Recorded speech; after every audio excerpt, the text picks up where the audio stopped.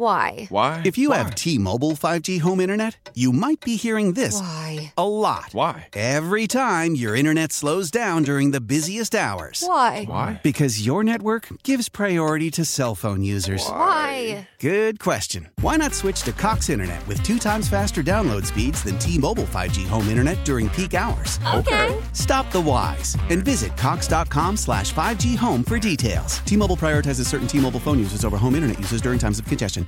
Leading Ladies, a concert in celebration of Women's History Month featuring Kelsey Ballerini, Meghan Trainor, Elle King, Christina Perri. At the King's Theater in Brooklyn, New York on Wednesday, March 20th. Tickets are on sale now. You don't want to miss this amazing night of music dedicated to uplifting women's voices. With Kelsey Ballerini, Meghan Trainor, Elle King, and Christina Perri. Odyssey's Leading Ladies presented by Olay Body. Buy your tickets now at kingstheater.com. Let's get to comedian Brad Upton, who joins us on the hotline. Mr. Upton, welcome. How are you? Good. How are you doing?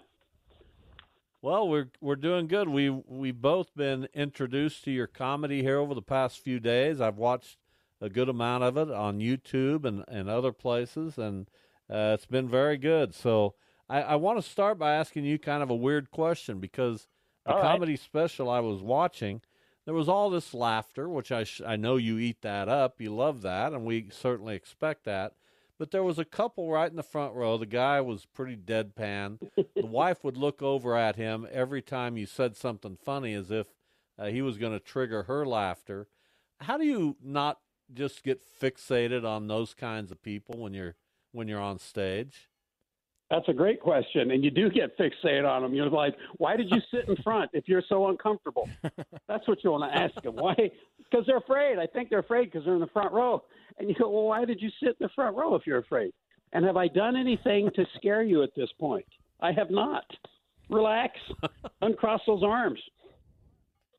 So I kept looking at the guy, and he just never really changed his expression. But everybody else around him was laughing and having a great time and applauding. And I don't know. I just wanted to ask you that question. That's a good answer. Thank you. Every comedian will tell you, you can make 300 people laugh, and on the way home, you're going to be thinking about the one guy that wasn't. You're like, why did that one guy not get everything? That's the thing that you take away from the show. Not the 300 that were dying. It's the one guy that was staring at you. So, I've seen a bunch of your comedy via Facebook Reels, and that's a good place. I've discovered a lot of people through that, and I don't know necessarily how the algorithm works to where certain people's comedy comes up. I was wondering if you knew, because that's how you've really made a name for yourself over the past several years is some of the social media stuff. How does that happen?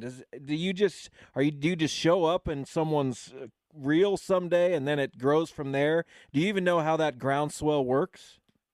I have no idea. I have no idea. No one more surprised than me. It just blows up. I don't know how I had a video go viral, and it was material that I'd been doing for several years, and it finally got on the internet and shared around, and it blew up, and I was like, this is amazing. I have no idea. If I did, I'd be making everybody famous. I have no idea. Yes. Talking with comedian Brad Upton. You can catch his work on YouTube. Really good stuff. Also, Dry Bar Comedy, which has been very good for you as well. And you've been doing this for a long time. You've toured with the likes of Joan Rivers, the Smothers Brothers, Dolly Parton, Glenn Campbell, a lot of touring with Johnny Mathis. So when you're on the road and you're opening for legendary people like that, how much are you in their presence, Brad? They change. It depends. Johnny Mathis, I'm around all the time because we'll usually do 2 shows together, and we go from the hotel to the venue together and things like that. Same with Joan Rivers. I was around here a lot. Smothers Brothers, I was around a lot. Some of them I barely saw when we worked together. It just depends on what they like and how friendly they are. Who were your comedy influences when you were younger? Well, when I was younger, probably anybody I saw on the Tonight Show or Johnny Carson back in the 70s. But the first guy, when I was 15, 16, the first guy I ever saw live was George Carlin. And that was a big deal to see him live. And then I met him a couple of times, and that was even a bigger deal. Yeah, no doubt. So you do a lot of observational comedy, of course. I'm just curious how your observations have evolved over the years. What are you noticing more now that maybe you didn't notice as much back in the day, so to speak? Well, I do some stuff about getting old. I wasn't doing that when I started 35 years ago. It's like, oh, now there's that part I can make fun of. I used to do, every once in a while, I would make a joke about the president. Through the 80s and 90s, you could make a joke about the president. Nobody got their feelings hurt. Nowadays, you just ignore it. It's toxic. It's poison. Leave it alone. And I've seen the birth of cell phones during my career. They didn't exist when I started. And then people started showing up with them, and then they go off during your show, and people learned how to turn them off. And now anytime you look out in the audience, you can have the greatest show you've ever had. 10% of the people are looking at their phones. Brad Upton with us, a comedian. So when this tide started to turn and you started getting this notoriety, I mean, you've always been known. You're a known comic for a long time, but when it started to blow up for you, did you welcome that? Was there some apprehension? Was there some, wait a minute, what's going on here? How did you handle all that? Yeah, it was a lot of wait a minute, what's going on here? Because, I've been doing this 39 years, and I blew up in year 35.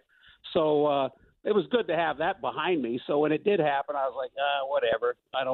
This isn't that big a deal. I've done most everything so far. But, yeah, now it's weird because for 35 years I took the stage almost every night anonymously. People didn't know who I was, and I generally exceeded their expectations. And now people are buying tickets to see me, and I'm like, I hope I meet their expectations. So from that perspective, it's a little different. So, you're a quote unquote clean comic, and I'm just wondering what that connotation means to you. Do you wear that as a badge of courage, or is putting any adjective in front of comedian or comic kind of hampering in a way? You don't really say woman comic. You wouldn't put a person's race. Is clean comic? Is that fair game to say, or do you just consider yourself, hey, I'm a comic? Yeah, just a comic, and I work pretty clean. I've always worked pretty clean.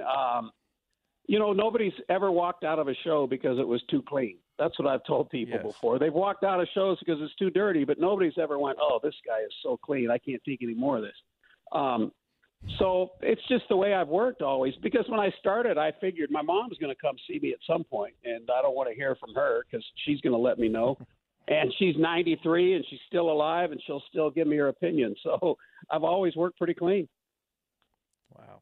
Talking to comedian Brad Upton. So a few years ago, you got to go on the stage at the Grand Ole Opry, and you've been there multiple times since. Tell us about that, how'd that come about? And, man, that's got to be an incredible experience. It's a huge thrill and an honor because they don't use very many comedians. And to walk out and step in that circle is very surreal. I got that. The lady saw the one video that had gone viral, and when I contacted her, I said, hey, I got this video that's had like 70 million views. And she said, well, I'm one of the people, one of those 70 million, so I'd love to have you on. And they put me on. It went great. And I don't get nervous anymore before I go on stage. But my wife was with me when I made my debut, and I told her, I said, I'm kind of nervous. So I walked out there. It was fantastic. I mean, it's the Grand Ole Opry. You know what that is. It's the Grand Ole Opry. To walk out there and perform there, it gets more surreal each time. Does your wife think you're cooler now that you're a big deal? I don't think so. Not at all. She never has. Yeah, not at all. So she likes the part where I might make some more money. She likes that part. There you go. Yeah, no doubt. So you spent a lot of your life doing, regular things like teaching, coaching. You were a coach in track and field. Tell us how that came about and your love for track and field specifically. Well, I was teaching fourth grade and coaching at a high school when I started doing stand-up comedy. And, within 2 years I quit. And going from teaching fourth grade to entertain a room full of drunks is really not a big career change. It's the same skill set. But I was a track and field athlete in college, and I competed in the hurdles till I was 34 years old. So I've always coached, even when all these years I've been doing stand-up every spring. I've been out at either a college. I coached the University of Washington for 11 seasons, and I've been coaching high school for the last 17. So I'm out on the track every spring, starting March, starting in the rain and ending in the sun. There you go. So if the last 4 or so years had not happened, what would you say was the high mark of your career? How would you have said, I did this, so I made it as a comedian? Well, I made my living. I put my kids through college and bought a house, and that's all I had for an income. But I toured with Johnny Mathis for the last 16 years, and I won the Las Vegas Comedy Festival.